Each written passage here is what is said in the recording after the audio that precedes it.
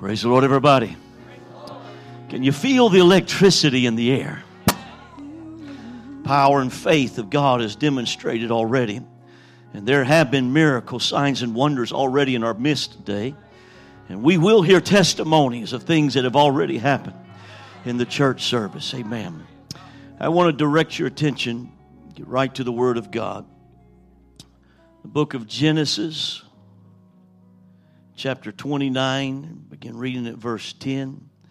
It is my high honor to be here today at Regeneration service, and of course to be here at RAC with our great friends, the Waldens, and so many ministers that we love and appreciate here.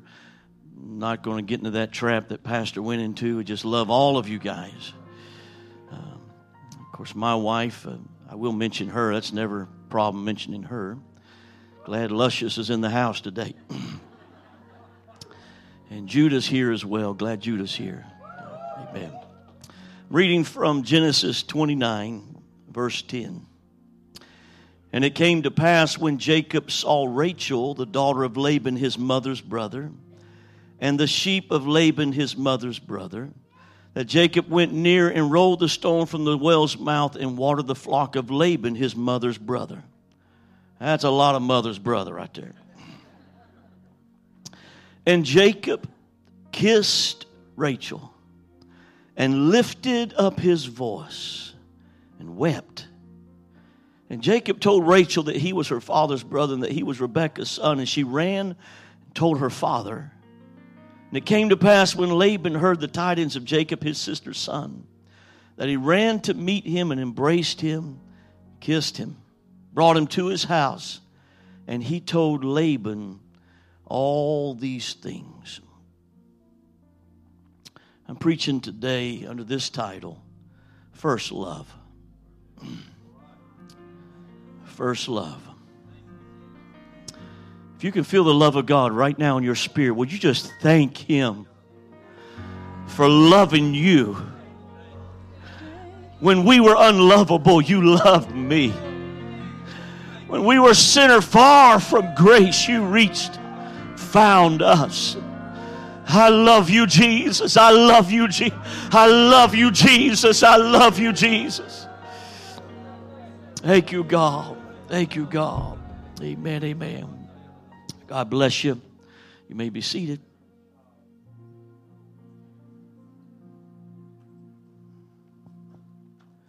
I refreshed myself over the past few months reading again this story to make it fresh in my mind. And I don't know why I didn't remember it or never saw it quite this way. But when the scripture introduces Esau, it says he was a man of the earth. He was at birth red and hairy like a hairy garment. He was a man's man as a toddler. Esau was. And he loved the earth and hunting and perhaps fishing and the things that many men like to get involved in. Knew that, of course. But when the scripture introduces Jacob, I've always kind of seen him as a little bit of a mama's boy. Nothing wrong with that. It's good to love your mama, right? A little bit of a mama's boy, and maybe a little more fragile, and also he had this deep character problem of being a conniver, a trickster. His name, as he grabbed the heel of his brother coming out of his mother's womb, heel grabber, Jacob, supplanter. And that is to a small case. But the scripture says about Jacob that he was a plain man dwelling in tents. That don't sound very impressive as you just hear it in the English here. But the word plain here means he was complete, mature, in a pious or a religious or a spiritual way. And that he dwelt in a place of favor and anointing. So now when I begin to see Jacob in this story, I'm also seeing that Jacob didn't initiate a lot of the conniving.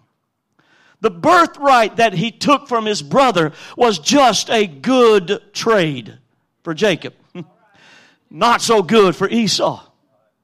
And when Esau doesn't love spiritual things, and he doesn't love covenant things, it's easy for Jacob to put together a little bowl of red lentils or red beans. And when Esau comes from the field not having killed anything and no deer is slung over his back, he says, hey, I'll trade you a little bit of beans for your birthright.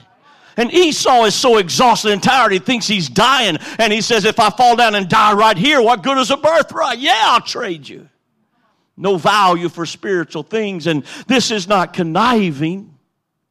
Indeed, this is a prophecy that was given to his mama, Rebekah. Before, when she was in child and her belly swollen from twins and she feels the struggle and the fighting within her, she inquires of God, what is this that I'm dealing with? And the Lord tells her, there are 2 nations within your womb. And he begins to explain that they will be fighting at each other for the rest of their entire generations. And that one would be younger and the elder would serve the younger. So the prophecy of Jacob having a blessing and a birthright is spoken to his mama. And then as you read the story, we find that when the time comes that Isaac the father would bless his sons, it's mama, Rebekah, that goes to Jacob and says, hey, let me make some food. You go put on some camel skin that look like your brother, feels like your brother. And when you go to your father Isaac, you will fool him. And Jacob receives a blessing as well as the birthright. Now I want you to see that he's not without fault and he's not without character problems, for he lies to his father declaring that he is Esau. Directly lies to him. But now that Esau has come back from the fields, and I hope you know the story, I'm having to skip a lot for the place of where we're going. Esau comes back from the field and realizes that not only has Jacob, his brother, taken his birthright, but also now he has received the greatest blessing that his father is going to give to the sons. And he decides in his heart and his mind that his brother will not see another sunrise. He intends to kill, literally, his brother. And so mama again, Rebekah, begins to do some moving and adjusting, and she goes to Isaac and says, you know, I don't want our children to be marrying. Our sons should not marry the Canaanites here where we live. I think that they should marry back in my homeland, Haran, where Laban, my brother, is, where I came from. She makes it seem like it's Isaac's idea. Because when Isaac calls Jacob, he says, you will not marry a Canaanite. You will go to Haran, and there you'll find Laban and marry one of his 2 daughters. One of his 2 daughters. One of his 2 daughters. And so Jacob is now leaving home in fear of Esau's sword. His father has commanded him to take a child or a daughter from a cousin, would be the situation that it would be, from his mother's brother's daughters. And so Jacob is leaving now ahead of the sword, and he's trying to find what I believe is a new start. He's got some problems in his past, and he needs a brand new start. And the first day on this new start journey, he lays his head upon a rock. And there in the nighttime, God begins to reveal a dream to Jacob. And a ladder extends from where he is and ascends all the way up into heavens. So that when Jacob awakes in the morning, he realizes the place where I have laid and slept is let me say it this way, it is a portal from which God connects with earth, and which those on earth can connect to God. Indeed, this is why he called the place Bethel, house of God, which become a very important place in the scripture. Bethel, where God comes to earth, where earth receives God. And so now he gets up from a powerful experience where he has seen angels ascending this Jacob's ladder, as we call it, and descending from heaven and ascending back to heaven. And he gets up and realizes that he had no idea how powerful this place was. But he leaves, and he still has some of the same character problems. I have described Jacob like this in the past, and I think to somehow it fits. He loved the things of God, but he struggled with some character. He's the kind of guy that would break the window of a car and steal a Bible. He would lie to you about coming to church with him so he could get you here, right? Yeah, he has some desires for things of the kingdom, but his character isn't where it should be. So this is the mindset that I believe Jacob has, this new start, this new beginning. Perhaps he's dreaming of what this daughter of Laban would look like and which one that he would pick, and how things would begin to move forward in this new life. And so when he travels wearily, finally getting to the land of Haran, he sees a well where shepherds have gathered with their flocks, but no one is moving the stone from the well's mouth. And he greets them, "Is this Haran?" "Yes." "Do you know Laban?" "Yes, we know Laban." "How come you're not removing the rock from the well to feed your flocks?" "Well, we wait till everybody has gathered before we do that." The tradition was strong. And then they say, "Oh, look, there's Laban's flocks coming right now." And with the flocks and with the sheep of Laban is his youngest daughter, Rachel. And Jacob looks up and sees Rachel, and it's all over. His knees began to shake. His palms were sweaty. All of a sudden, as he tried to talk, something was wrong with his voice. Something was leaping within his chest, and butterflies perhaps running laps and racing in his stomach. He was Twitter-pated. Some of you have no clue, but that's what happened to Bambi when Bambi saw Feline. If you got grandbabies, you would know that. At least I understand that. Twitter-pated. It was love at first sight. In fact, when he saw her and hears the flock coming with her, he doesn't care what the custom is and what the culture is and how heavy the rock is. He's going to do something to show her that he wants to expend energy in a spirit of servanthood to help her. And he removes the stone from the well's mouth and feeds or waters the flock of Laban, whom Rachel, the shepherdess, is watching over. Now he turns his attention to Rachel. And this is the scripture we read in our text. The scripture says that he took Rachel and embraced her. I imagine he swept her off of her feet. He put his lips upon her ruby reds and kissed her. Lifted up his voice, not silently, lifted his voice and wept. What a sissy. No, that's romantic. He is so moved with emotions at how powerful this expression of love that he feels, that he's not embarrassed or afraid to not only show her compassion with a kiss, love with a kiss, but to embrace her, sweep her off her feet, and then lifting his voice, weeping. He is overcome, he is moved, and he wants her to see it. Now, evidently, she's just as Twitter-pated as he is, because, face red, she gets out of his embrace and runs home to Daddy. And she says this. You'll have to read between the lines, and we'll do that several times in this story, okay?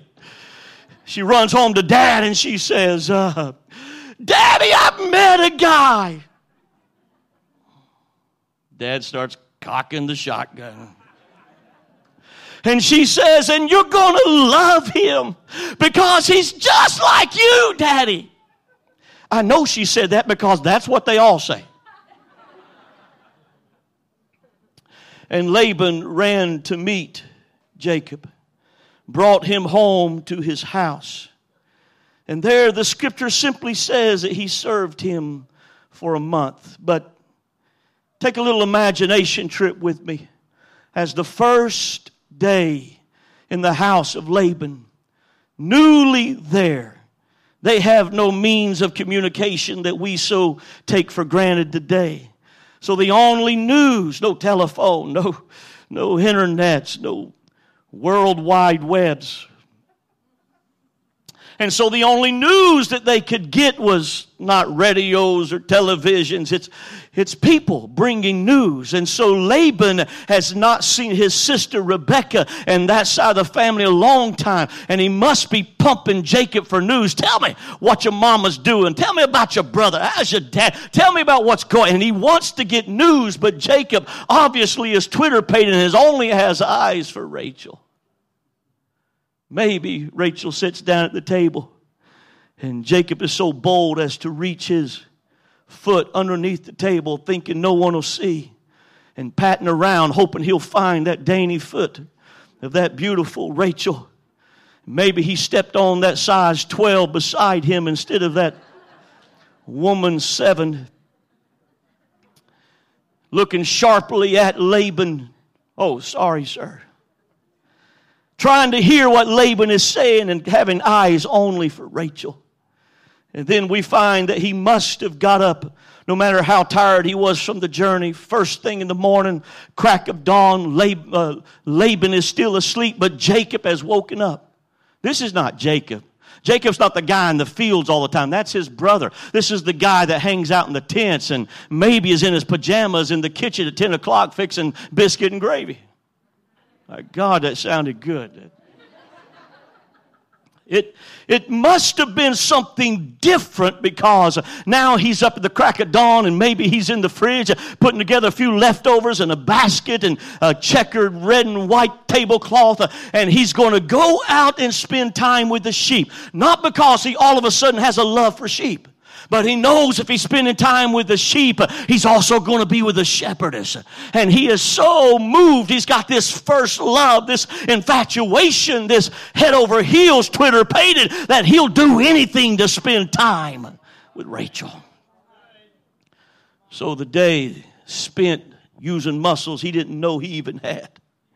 And weary and sore, he comes back to the table trying again to hear the words of Laban and be kind and trying that foot tapping again and a wink here and a look there and letting Rachel know he's infatuated. He's bowled over. He is head over heels.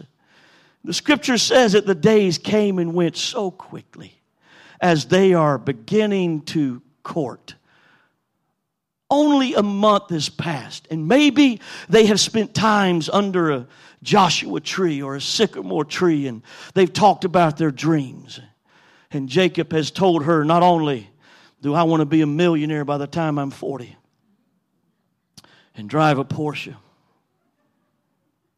and have a huge mansion, but maybe Rachel has said, you know what sounds good to me?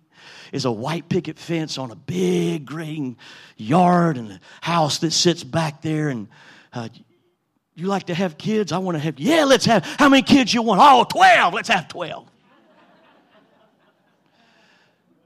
But Jacob's also talking about the spiritual dreams he has. Let me just say this. This should be one of the first things you start talking about if you think of dating and courting. Because I have watched way too many people with a powerful calling and anointing of God upon their life hook up with someone that, yes, they were Pentecostal apostolic, but didn't have the same drive for God, and it stole their purpose, their anointing, and their power. You're talking about a frustrating place to live. Unequally yoked in dreams and callings and giftings. And so they shared their dreams, and Jacob began to tell Rachel, my father had a covenant that was handed down from his father. A covenant from God. And God promised my grandpa Abraham that he'd be the father of many nations. That all the entire world would be blessed. that if he would just walk with God, God would make him a father. There would be a city that was not made by hands, that God would allow my grandfather. And when Abraham died, my dad picked it up and took that covenant. And I stood before my aged dad, and he placed his hands on me. And birthrights and blessings are on my life. And he shared his dreams with Rachel. It's only been a month, the scripture says. And finally Laban is like, boy, you the hardest worker I've ever seen in my life. You must love sheep. Up in the morning, outie. I tell you what I want to do. I'm going to put you on salary. Or I'll just hire you. Tell me your hourly wage. Tell me your salary. And it's done. You name it. And Jacob turns to Laban. I don't want an hourly wage. And I'm not looking for a salary. But what I want is the hand of your daughter, Rachel, in marriage. That's quick, Bubba. 1 month. But Laban realizes the connections. His sister, the family, raised with the same type of mentalities. He realizes this man has proved not only the pious, religious man that he is, but also that he's servant and has a good work ethic. And so basically, if you look at the scripture, it says Laban decided, well, I just as soon she marry you as one of these goobers around here. So let's do it. Work 7 years for me. And then at the end of 7 years, I'll give you the hand of my daughter, Rachel, in marriage. That's what he said. 7 years, and you get your first love. 7 years, you get your true love. 7 years after you've worked, if you'll work just 7 years, you'll get to marry one of my daughters. And so Jacob threw himself wholeheartedly in to this contract, this covenant. And he worked his fingers to the bone, worked his brain to a frazzle. He worked and worked and worked. But the Bible says that the 7 years seemed like just a few days for the great love he had for Rachel. He was so busy and he was so in love that 7 years came and went, and it seemed like just a couple of days too. But he's been marking every day off on the calendar, and this morning he wakes up and there's the last X on the calendar. So he goes to where Laban is and knocks on his door way before it's sunrise. And he says, Laban, get up because it's a great day. I've served my 7 years. Now give me my wife, Rachel. Laban cannot believe how quickly the time has gone. And he goes to his smartphone and checks, and yeah, there it is. 7 years ago I made that promise. And so he begins to prepare a festivity. They will celebrate for an entire week, and much different marriages in this culture, and I'm going to be very general about it. But they would celebrate for an entire week where everyone would be invited that is clued in or connected to the wedding party. And they would come to eat, and they would come to drink, they would come to dance, they would come to celebrate. But the bride-to-be had to be veiled completely. She had to be hidden out of sight. She was not allowed to participate. And so for 7 days they are celebrating what will happen. They are having a festivity, a feast, a party, if you will, and the bride is nowhere to be seen. Indeed, the bride was heavily veiled from top of head to the bottom of her feet in what we would call the ceremony. The veil was not allowed to be moved in the wedding night. So Jacob wakes up the night after his first honeymoon night, and now finally not seeing his beloved Rachel for 7 days, he finally gets to rip that veil off so that he can finally plant a beautiful kiss on that beloved. And everyone here knows it's not Rachel. It's Leah. Leah, it's not Rachel, it's Leah, the older sister. And so Jacob reaches under his pillow and gets a 357. You're going to have to read between the lines for this one here. And he goes to where Laban is, and he says, Laban, me and you have got a big problem. And since you're on the business end of this 357, you have a huge problem. Huge. That was terrible. Huge problem. And Laban is trying to calm him down. And he was saying, wait just a minute. We can work something out here. There's some things you have to understand, Jacob. That we have a strong custom and culture in the land. That we do not marry the youngest daughter before we marry the oldest daughter. Why didn't you tell me that a month ago? I'd have paid some dude in town to elope with Leah. We'd have worked something out. I'd have called somebody from somewhere, and we'd have gone online, and she'd have entered all kind of dating sites. We'd have made sure something happened. And the trickster, the conniver, has been tricked, because be not deceived, whatsoever you sow, you shall also reap. And so Jacob begins to calm down just a little bit, realizing that the culture is different here. And Laban begins to try to plead with him and say, I think that we can work this out. I think if you really love Rachel, if that's really your first love, then fulfill Leah's week, honeymoon. And then I will give you Rachel also if you promise to work 7 more years. 7 more years. 14 years he will work for the love of his life. And time will pass. He will not be the young man he was. He will be older.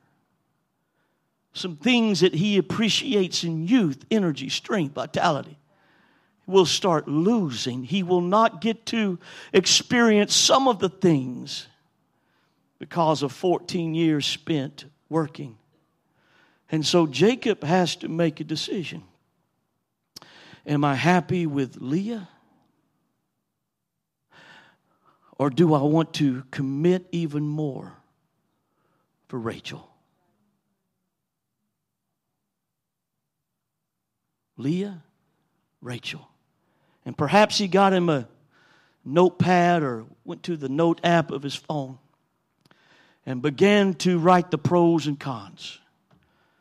Leah's a fine catch. You know, some people have mentioned this, that Rachel was beautiful and Leah was ugly. I do not believe that. The Bible doesn't say that. The Bible does say about Rachel that she was beautiful and well-favored. And I hope this ain't embarrassing, but that literally means that she was strikingly beautiful to look at. And she also had a great figure. That's what it means. But the Bible only says about Leah that she was tender-eyed, and her name means weak. The name Rachel or Rachel in the Hebrew, it literally means a little sheep that has become the pet of the shepherd. That it is so loved and so cared for that he takes it everywhere, holding it in his arm or perhaps over his shoulder. And that's not just one of the flock, that's a pet sheep. Laban also has a meaning. The word Laban means white. White. Interesting. And so while I believe that Rachel was beautiful, it's my experience that when couples began to have children, it's like either they're all beautiful and handsome or they're all precious. I believe Leah had her fine points. And perhaps Jacob is writing his list and saying, hey, all the guys in town think Leah's the catch. And man, you know, I come off looking pretty good here with Leah. I've already got her, already paid for her. You know, I could go down to Kohl's and buy her a new dress and she'd be looking fine. I could, she's a great cook. Man, that's going to serve me well all the days of my life. That woman knows how to put together a chicken pot pie. My God, what's this with food? I'm hungry tonight, I guess. He said, she knows how to keep the house clean, and I love that. When I get home, everything's just in its place. She's going to meet me with a sweet tea. I'm going to sit in my recliner. This is what Leah's all about. She's just going to love me and adore me, and maybe this ain't too bad. And about that time, Rachel comes in his eyesight, walking by, like only Rachel can walk. Looks at him like he knows the look that she just gave him. Jacob, are you really going to be satisfied with Leah? What about our dreams? What about our promises? What about what we shared under the sycamore tree? What about all the times we talked? Are you really going to be satisfied with my sister? Or do you really want your first love? I was raised in the church. I slept under the pew, and I was way too old to sleep under the pews. We didn't have nurseries in churches back then. You just sat on the back row, and when your child misbehaved, you took them out and took care of it. So that when you brought them back in, they didn't want to cry much anymore. They'd already cried out because of what you had taken care of. So lots of times when Mom was trying to get into the church service, and my stepdad was a pastor, my mom was a pastor's wife, and 3 and 4 years old, she just tucked me under the pew and said, "Go to sleep, Tim." I was good with that. So I slept probably my first 3 or 4 years of church. And then when I was way too old to be sleeping under the pew, I can remember power of God falling like it had so many times, and Mom shouting and dancing, woo, her hair flying everywhere, bobby pins getting stuck in the heaters that were on the side of the church. Rolling out, finding what in the world is, it's just church, and rolling back and going to sleep. But at 5 years of age, I stayed long enough to hear a young evangelist, Steve Cole, preach a message. And I knew I needed to get my heart right with God. 5 years old. Went down to the front. Mom knelt beside me, and she prayed me through the Holy Ghost at 5 years of age. It was the most amazing experience that even now at 39, I look back at it.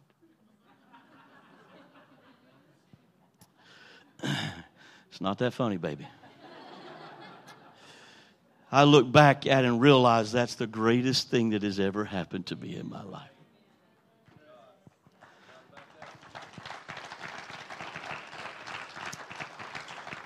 It was March, and junior camp was starting in July, Georgia camp for juniors.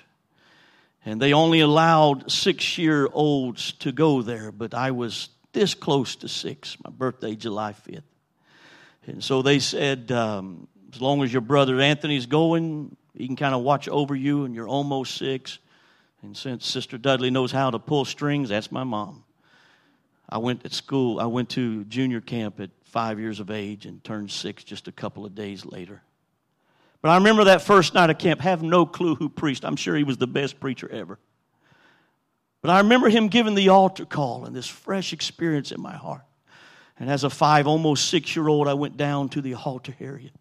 And I lifted up my hands. And there were young guys. I guess they were watching over the kids. These were teenagers. They come gathered around me, held my hands up when they got tired. And come on, you can get the Holy Ghost. Come on, you can receive. Somebody just say, Jesus, Jesus, Jesus, Jesus, hallelujah, hallelujah. And I'm reaching out for God. And the Holy Ghost began to flow on me again. I was so excited. It was so awesome. Tears running down my face. And I finally wiped the tears from my little eyes and looked at them teenagers. And they said, "Woo, you got the Holy Ghost. We're so proud of you." And I said, "Oh, I've had that a long time." 2-3 months. But it was something so real, I had to get it over and over. Next night of junior camp, we had 5 nights back in the day. Next night of junior camp, went down to the altar because I had to get the Holy Ghost.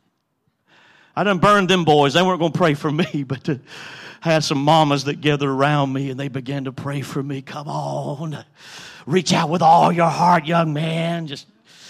And I'm praying, and finally I broke through the Holy Ghost, speaking in tongues, and finished wiping my eyes, opened my eyes, and they're hugging on me, and they say, we're so excited. You're speaking in tongues. I said, I do that all the time. What a snide. Wednesday night, I couldn't wait to go to church because I was going to get the Holy Ghost. Offended somebody else on Thursday night. And you know Friday night, the last night, I had to get a good dose of the Holy Ghost, so I was the first one at the altar. I can remember them times, 6 years old, 7-year-old. Back in the day, bro, we would do these Sheaves for Christ kickoff rallies and fellowship rallies where Dad would load us up in that old blue van that we had, and 7 of us kids, and Mom in the front seat, and the kids laying all over the place in the back 3 seats. And we'd drive from Fayetteville, Georgia, where we lived, to Americus. You know, get there after church had already started, and everybody testified in the place. Someone had to sing from every church represented in the place. They actually had our family. I'm embarrassed. They actually had our family sing. And so Mom thought it a great idea if we all wore yellow shirts and black pants. This is the 70s, guys. And the singing was atrocious. I think 1 or 2 of my siblings could sing. The rest of us were just croaking like frogs. It was pretty rough. But everybody had to sing. But I can remember going to them places and listening to that evangelist preach. Watching the way that he emphasized with the inflection of his voice and move of his hand. And I'd sit out there and dream. Man, you think God maybe could use me one day?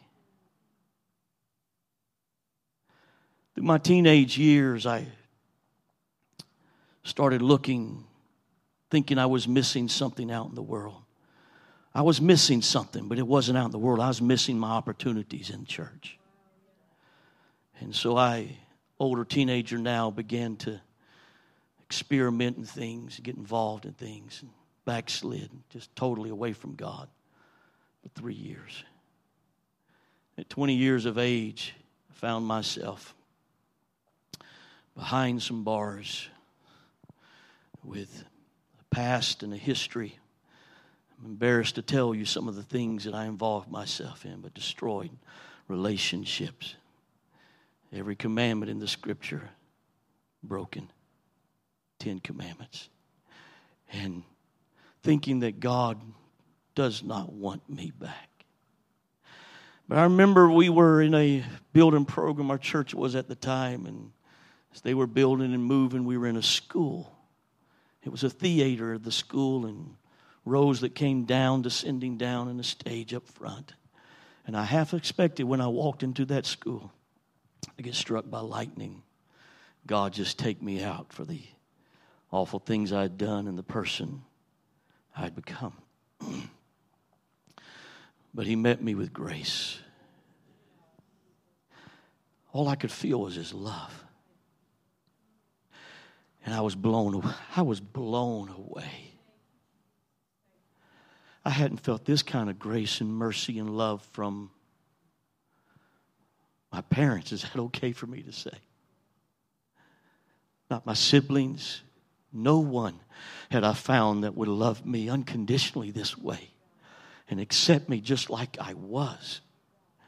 Again, I don't know what pastor preached. I just wanted him to give an altar call. And as soon as he gave an altar call, I ran down to the front. And they began to gather around me. And as I was praying, I took my jacket off and turned to throw it over the first little row of chairs there. And Jack White was behind me, a former Sunday school teacher. And he laughed at me. He said, you've come to do business, ain't you, Tim? And I said, I'm ready to get right with God. He prayed me back through the Holy Ghost that night. I was amazed that he would be so good to me. God would love me that way. Some ins and outs that happened in my relationships. But when I came back at 20 years of age, I remember going to a prayer room a few months after praying back through. And there in the prayer room, I began to prepare my heart and my spirit for the service that day. And I couldn't break through. Finally, everybody else had left. I could hear the music playing. I'm still in the prayer room.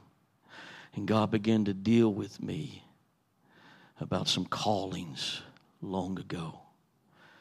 I remember being an 8-year-old boy. He reminded me this in the prayer room. 8-year-old boy underneath all of Mama's junk that she couldn't throw away in the basement. It was bad. Dad had a... You know, they claim that they came out of the Great Depression, so don't blame me, we can't throw anything away. So they had pews and boxes, and nobody had any clue what was in that basement, but it was packed floor to ceiling. In fact, there was a pew, open leg pew, and as kids we learned that we could crawl under the pew and get to the end of that. Boxes on the front, boxes on top to the ceiling, but you could crawl under the pew. Then when you got to the end of the pew, there was a table there, and you could squeeze your way into the table, and boxes all around it on top to the ceiling, nothing under the table. And then a hard right, you'd get back to actually where the water heater was. We had a water heater problem. There's no getting to that. We had to tear the house down to try to find it. And we'd get back there, and maybe it was a 8x6 place, just a small alcove, we called it. I got that word from a Hardy Boys mystery, alcove. Just a little place that we were there, and we would go there to play church. And Betty, my older sister, would often be the song leader, and behind 2 boxes she had stacked up, she'd say, "Come on, let's turn to page 52.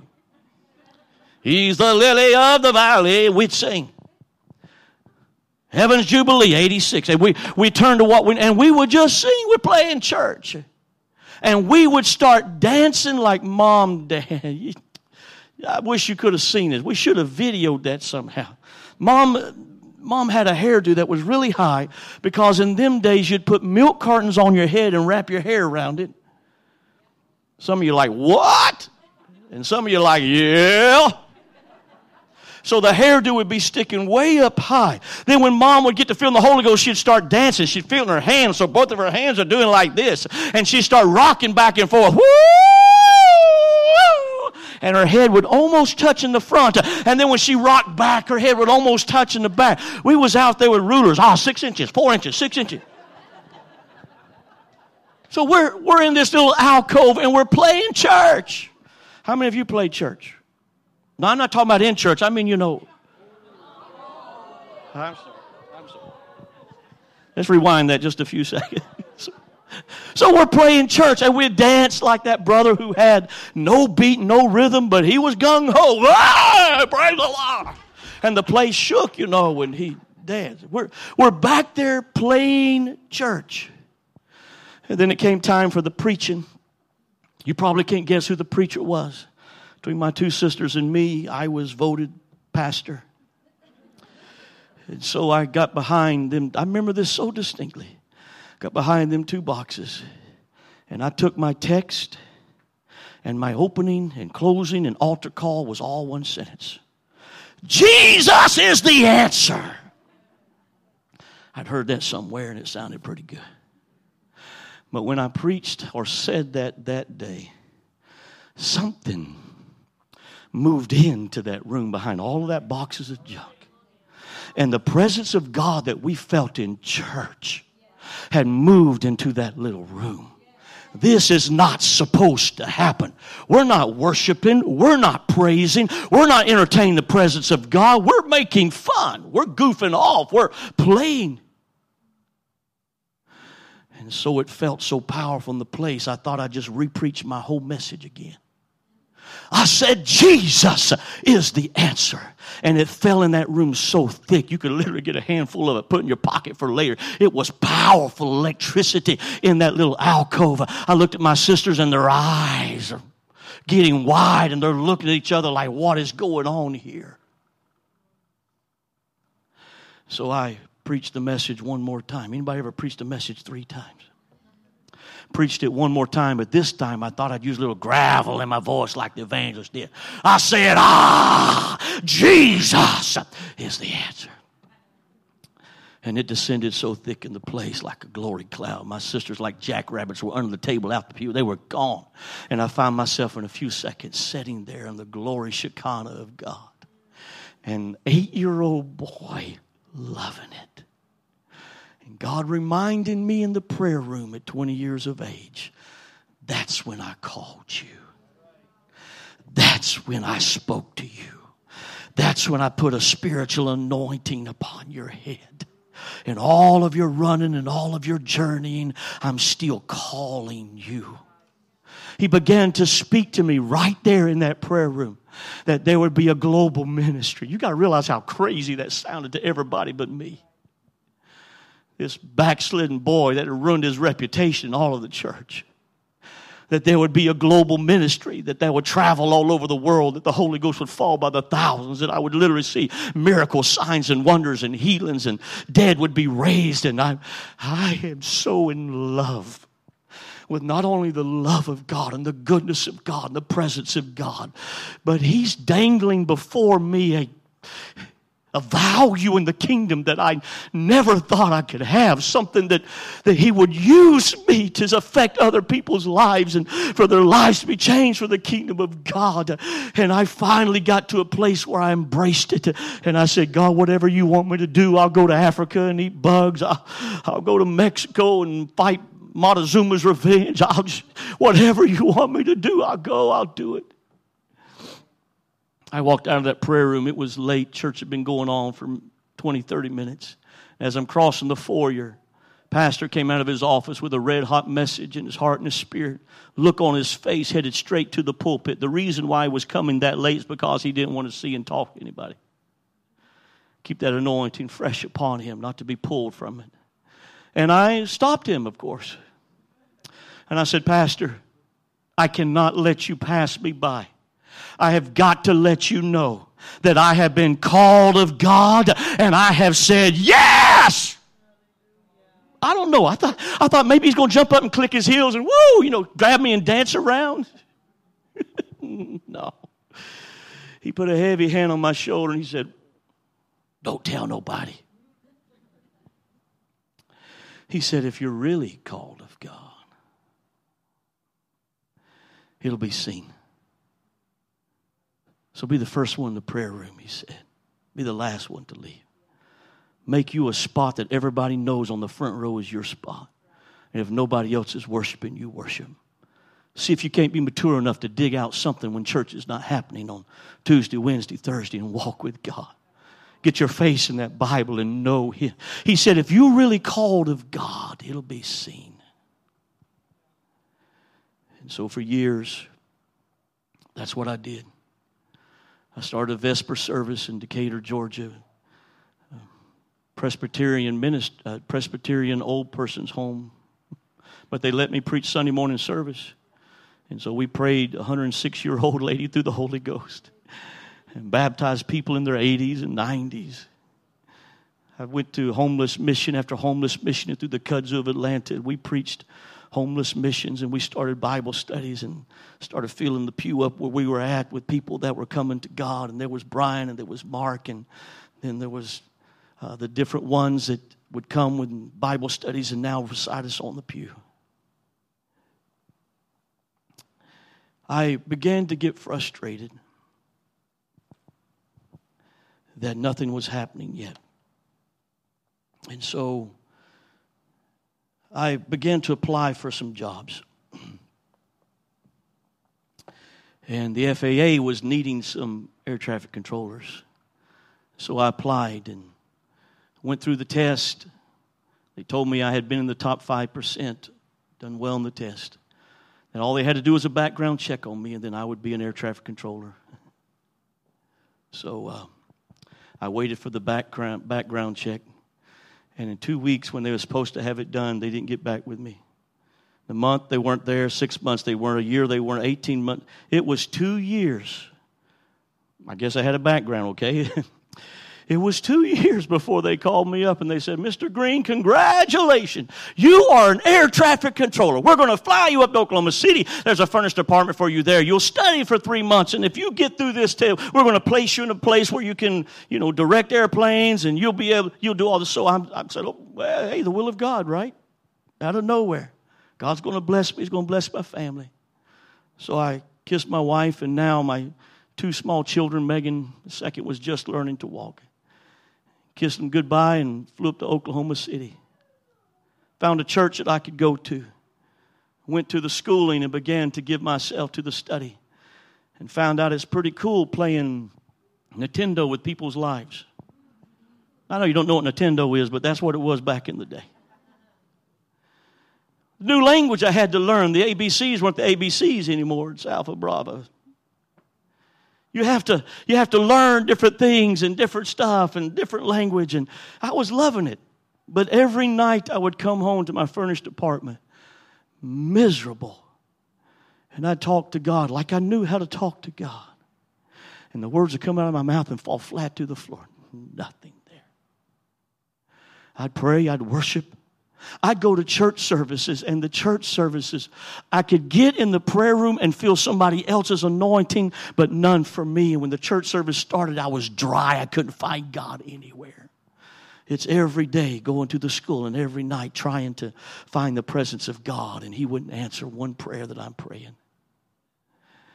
And I'd get on the phone after trying to touch God, and I'd dial that number. And a sleepy voice on the other side would say, hello? And I'd say, hey, Luscious, it's me. What are you doing? And she'd say, sleeping. And I'd say, oh, I know, but tell me what you're doing. She'd say, nothing. What are you doing? I don't know what's so special about that, but it made my heart feel better. We'd talk a few minutes, and she'd fall asleep, so I'd hang up, and I'd go back to pray, and I couldn't find God anywhere. Every night, until I'm the most miserable that I've ever been spiritually. And finally, one night I got so desperate, I said, God, I will be here all night. I will not go to school in the morning. I have got to hear from you. And just like Jacob, perhaps, my first love walked into that room. And God said to me, what about our dreams? What about that anointing I talked to you about? What about that love you confessed to me that you'd do anything, go anywhere? And I began to tell God how good Leah was. God, this is a good job. If I passed this and go into supervisory, I'd be making 6 figures in a matter of just... Now, that don't sound like much to all of you rich folk, but back in the 80s, that's a lot of money, at least to me.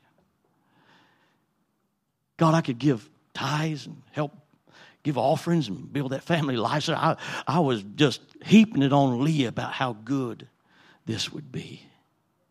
And God was like, yeah, that's Leah. But I thought you was in love with ministry. I thought you was in love with the anointing I promised you. I thought you was in love with that power of God that would flow through you and minister and help and bless people. And when I began to see my first love all over again, I realized I'd never be satisfied with anything less. I got about 30 minutes sleep that night, got up and went to the professor that had been working with me 2.5 months, only 2 weeks left. And I said, hey, I quit. He said, you can't quit. Everybody has washed out of the class. There's only a handful left. He said, you're doing so well. I'm telling you, if you'll just don't. He said, I'll tell you what we'll do.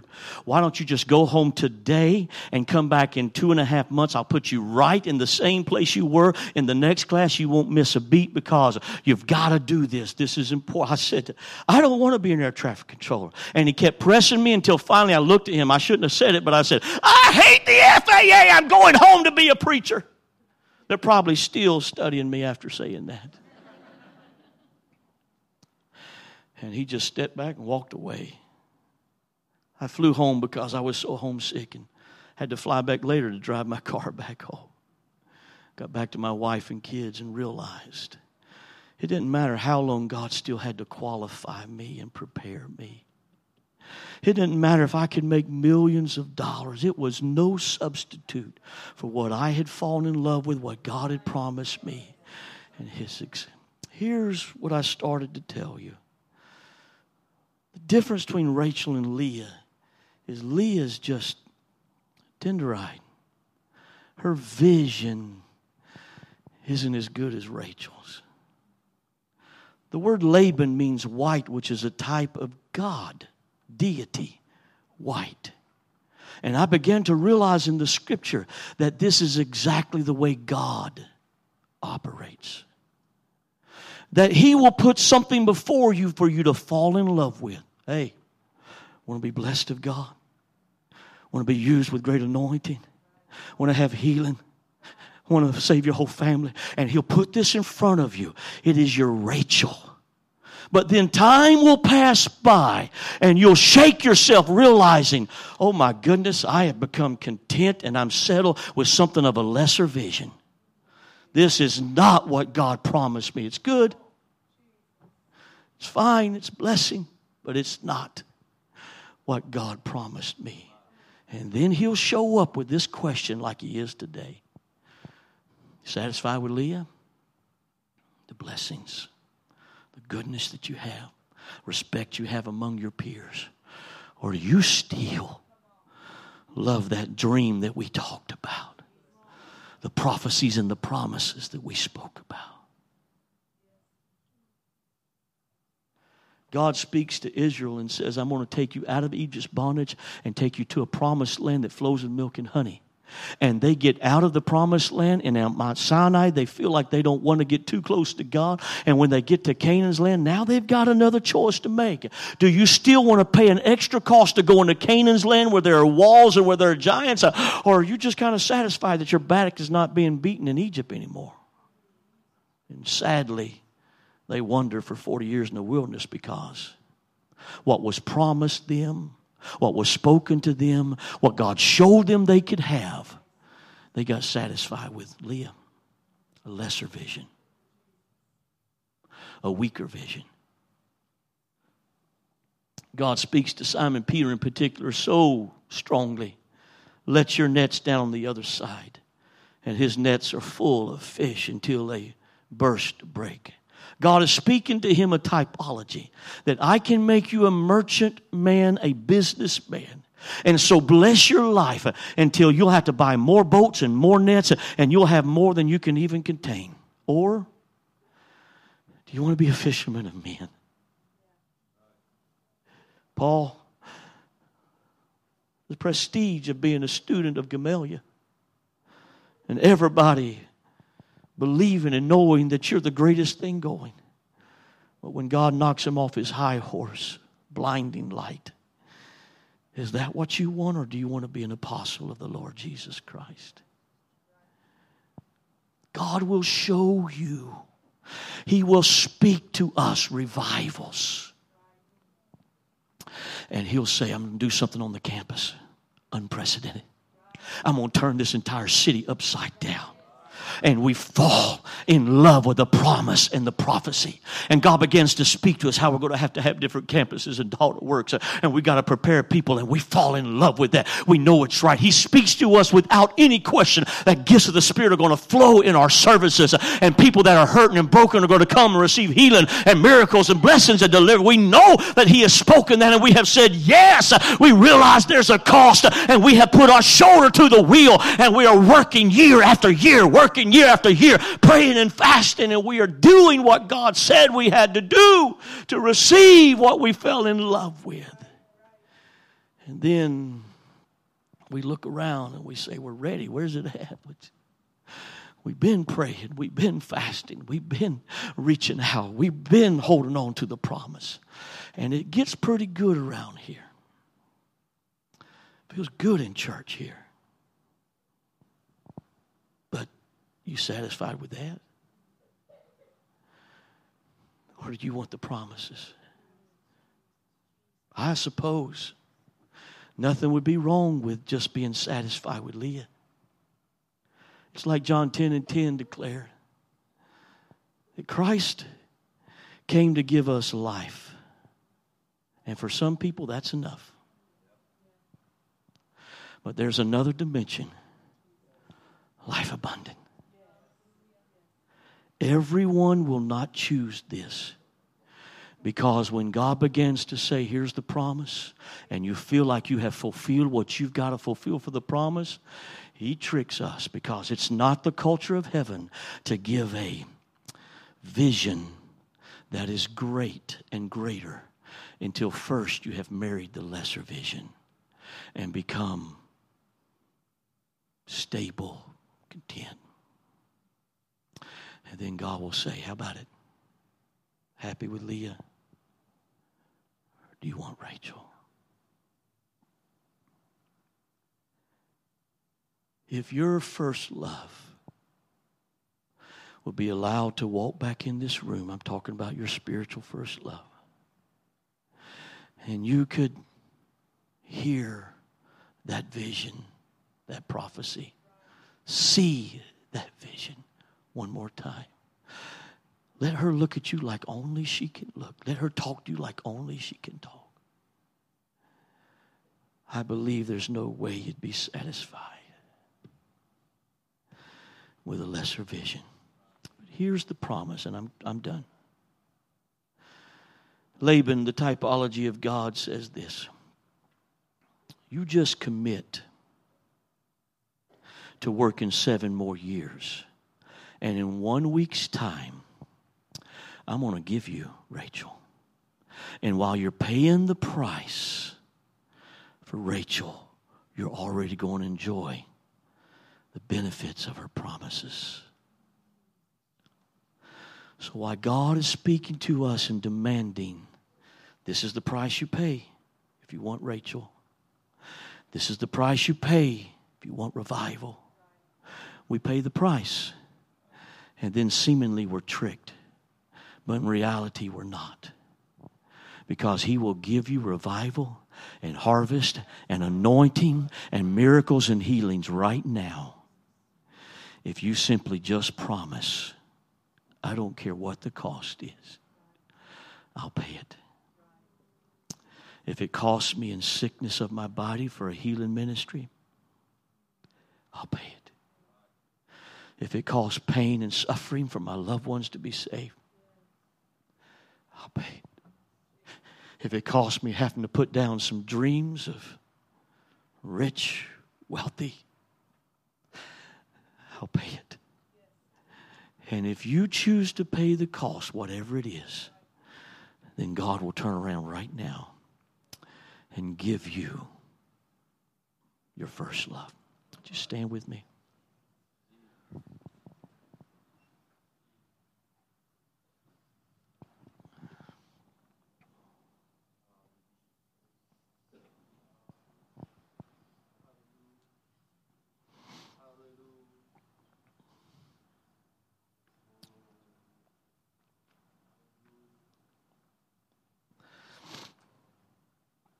There's absolutely healing in this place today.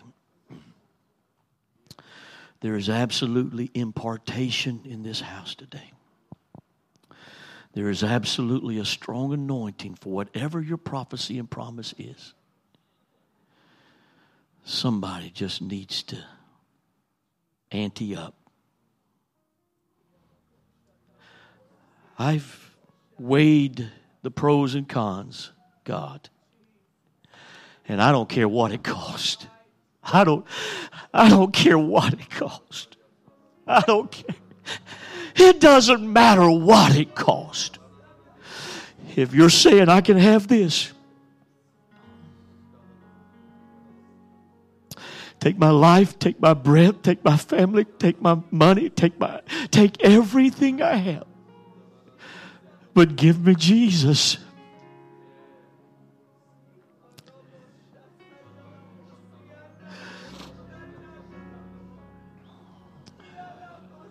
Oh, somebody's first love has just moved into this place today. And God is letting you dream them dreams all over again. Feel that anointing all over again. Hear that promise all over again. What you gonna do? What you gonna do? What you gonna do? Yeah, you'll probably be saved if you just say, I'll hang out right here. It's already cost me too much. Probably.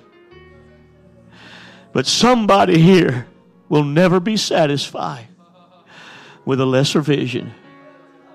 You want your first love.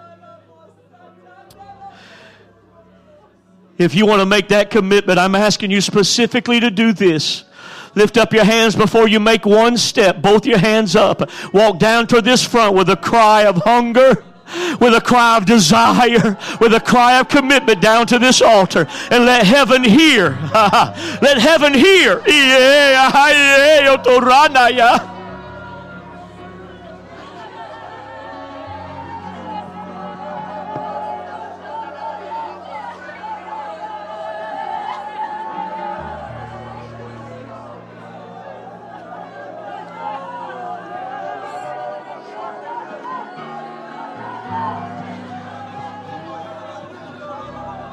Tell him what you'd give up. Tell him what you'd walk away from.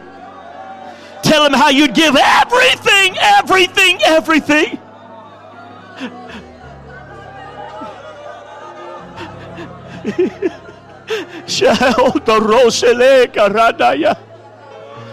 Come on, let that cry out. There needs to be an intercession flowing. Let that intercession flow. Pray in the Spirit and empty yourself out again. I know you paid the cost, but commit to pay the cost again.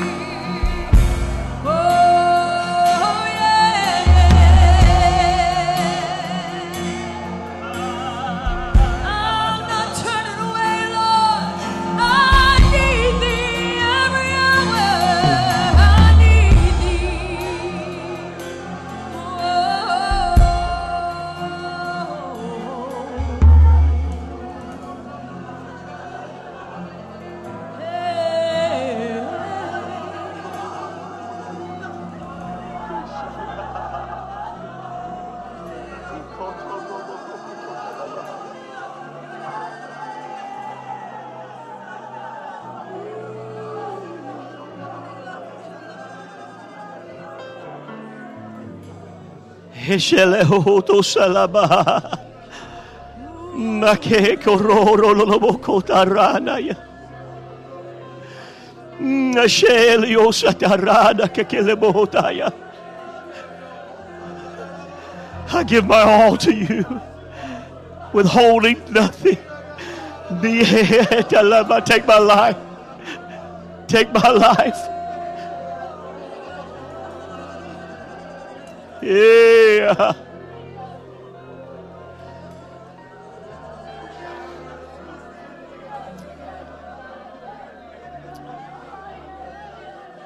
All right, now listen to me if you can. The prophecy and the promise is this. You make the commitment. Fulfill Leah's week. 1 week later, he's married to his true love.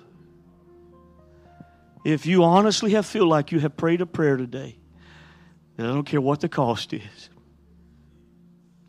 If you honestly feel like you prayed that prayer for the promises of God in your life, for the anointing of God in your life, for the revival that God's spoken to your home and to your church, just wave your hand. Just lift your hand up high and hold it there.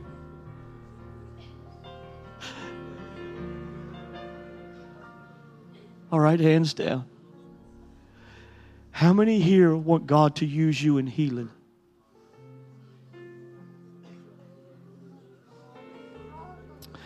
I'm going to speak impartation right now. If you need healing in your body, would you come down close to the front here? If you need healing in your body, all those that need a physical healing.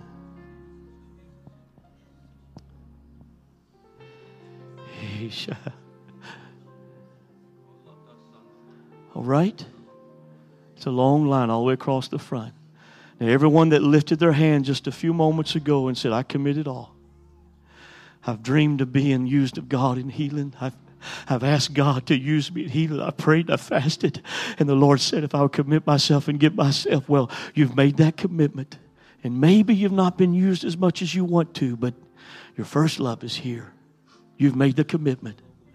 So I want you that want God to use you in healing, lift up your hands right now. I'm going to speak a word of impartation. God, of every miracle and healing that I have been so privileged to see by your mighty hand, and what you have placed and given me as your anointed servant, I give to these that have their hands up. I loose an impartation of healing upon this congregation, that those that dream of being used of God and have prayed for God to use them in healing and have sought and fasted and prayed and sought your word, I speak an impartation to fall upon them even now by the power of the name of Jesus Christ. Receive impartation. Yes, Jesus. Now you've received your impartation. Touch hands on someone. Reach out your hand and touch someone here that needs a healing. And believers are going to pray and healing is going to flow. You want God to use you in healing? Come right now. There you go. Don't hesitate. Get on up here. There you go. Lay hands on somebody in the front here.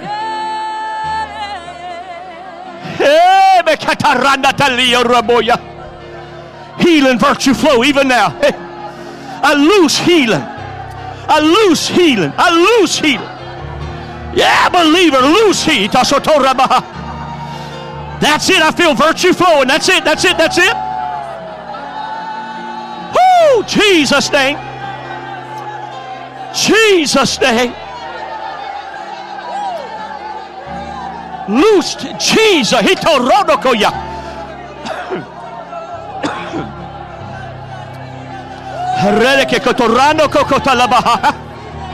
Healing flows upon your body even now. We receive it in the name of Jesus Christ. Be healed, be healed, be healed. Be healed, be healed, be healed. Be healed, be healed. Receive healing right now. Receive healing. Complete healing in Jesus' name. Yeah.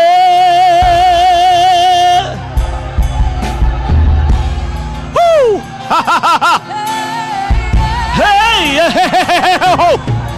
Woo. Korono sohuli atalabai.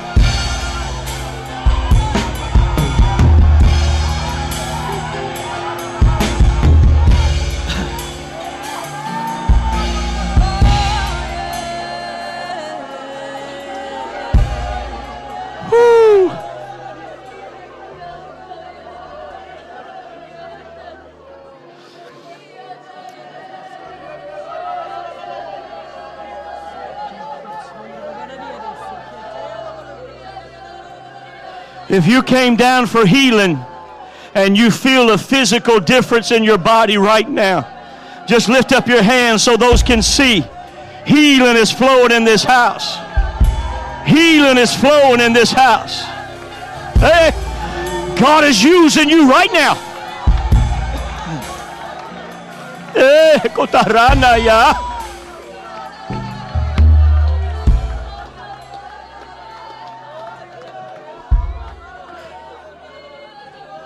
I've got 2 things more I need to do. Anybody here hungry for revival? I'm talking about a city turning upside down. A campus turning upside down. I'm talking about a revival that flows all across the metro. I'm talking about you ready for revival. You have prayed, you have fasted, but now you have committed whatever it takes. Lift up your hands.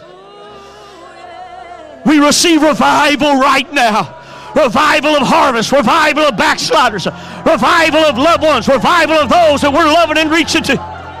We receive that revival and that harvest in the name of Jesus Christ. Somebody declare it in the Holy Ghost.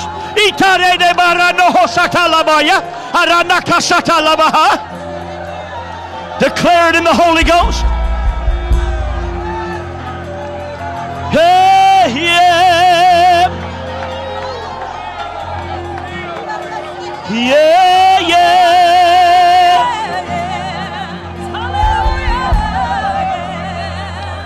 Hey, sis. I want you to put your hand inside it. Put your hand inside it while you're praying.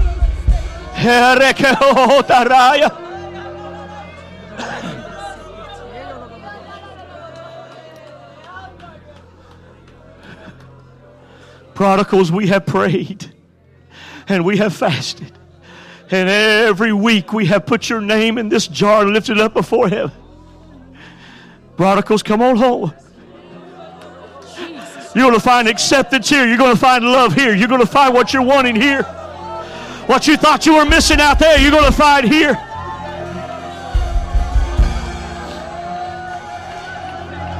Somebody commit whatever it takes. I want the prodigal coming home.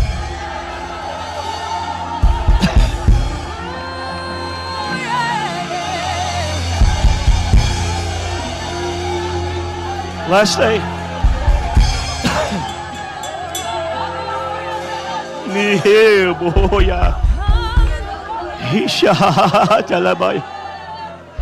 Last thing that I feel to do in the Holy Ghost. Last thing I feel to do in the Holy Ghost.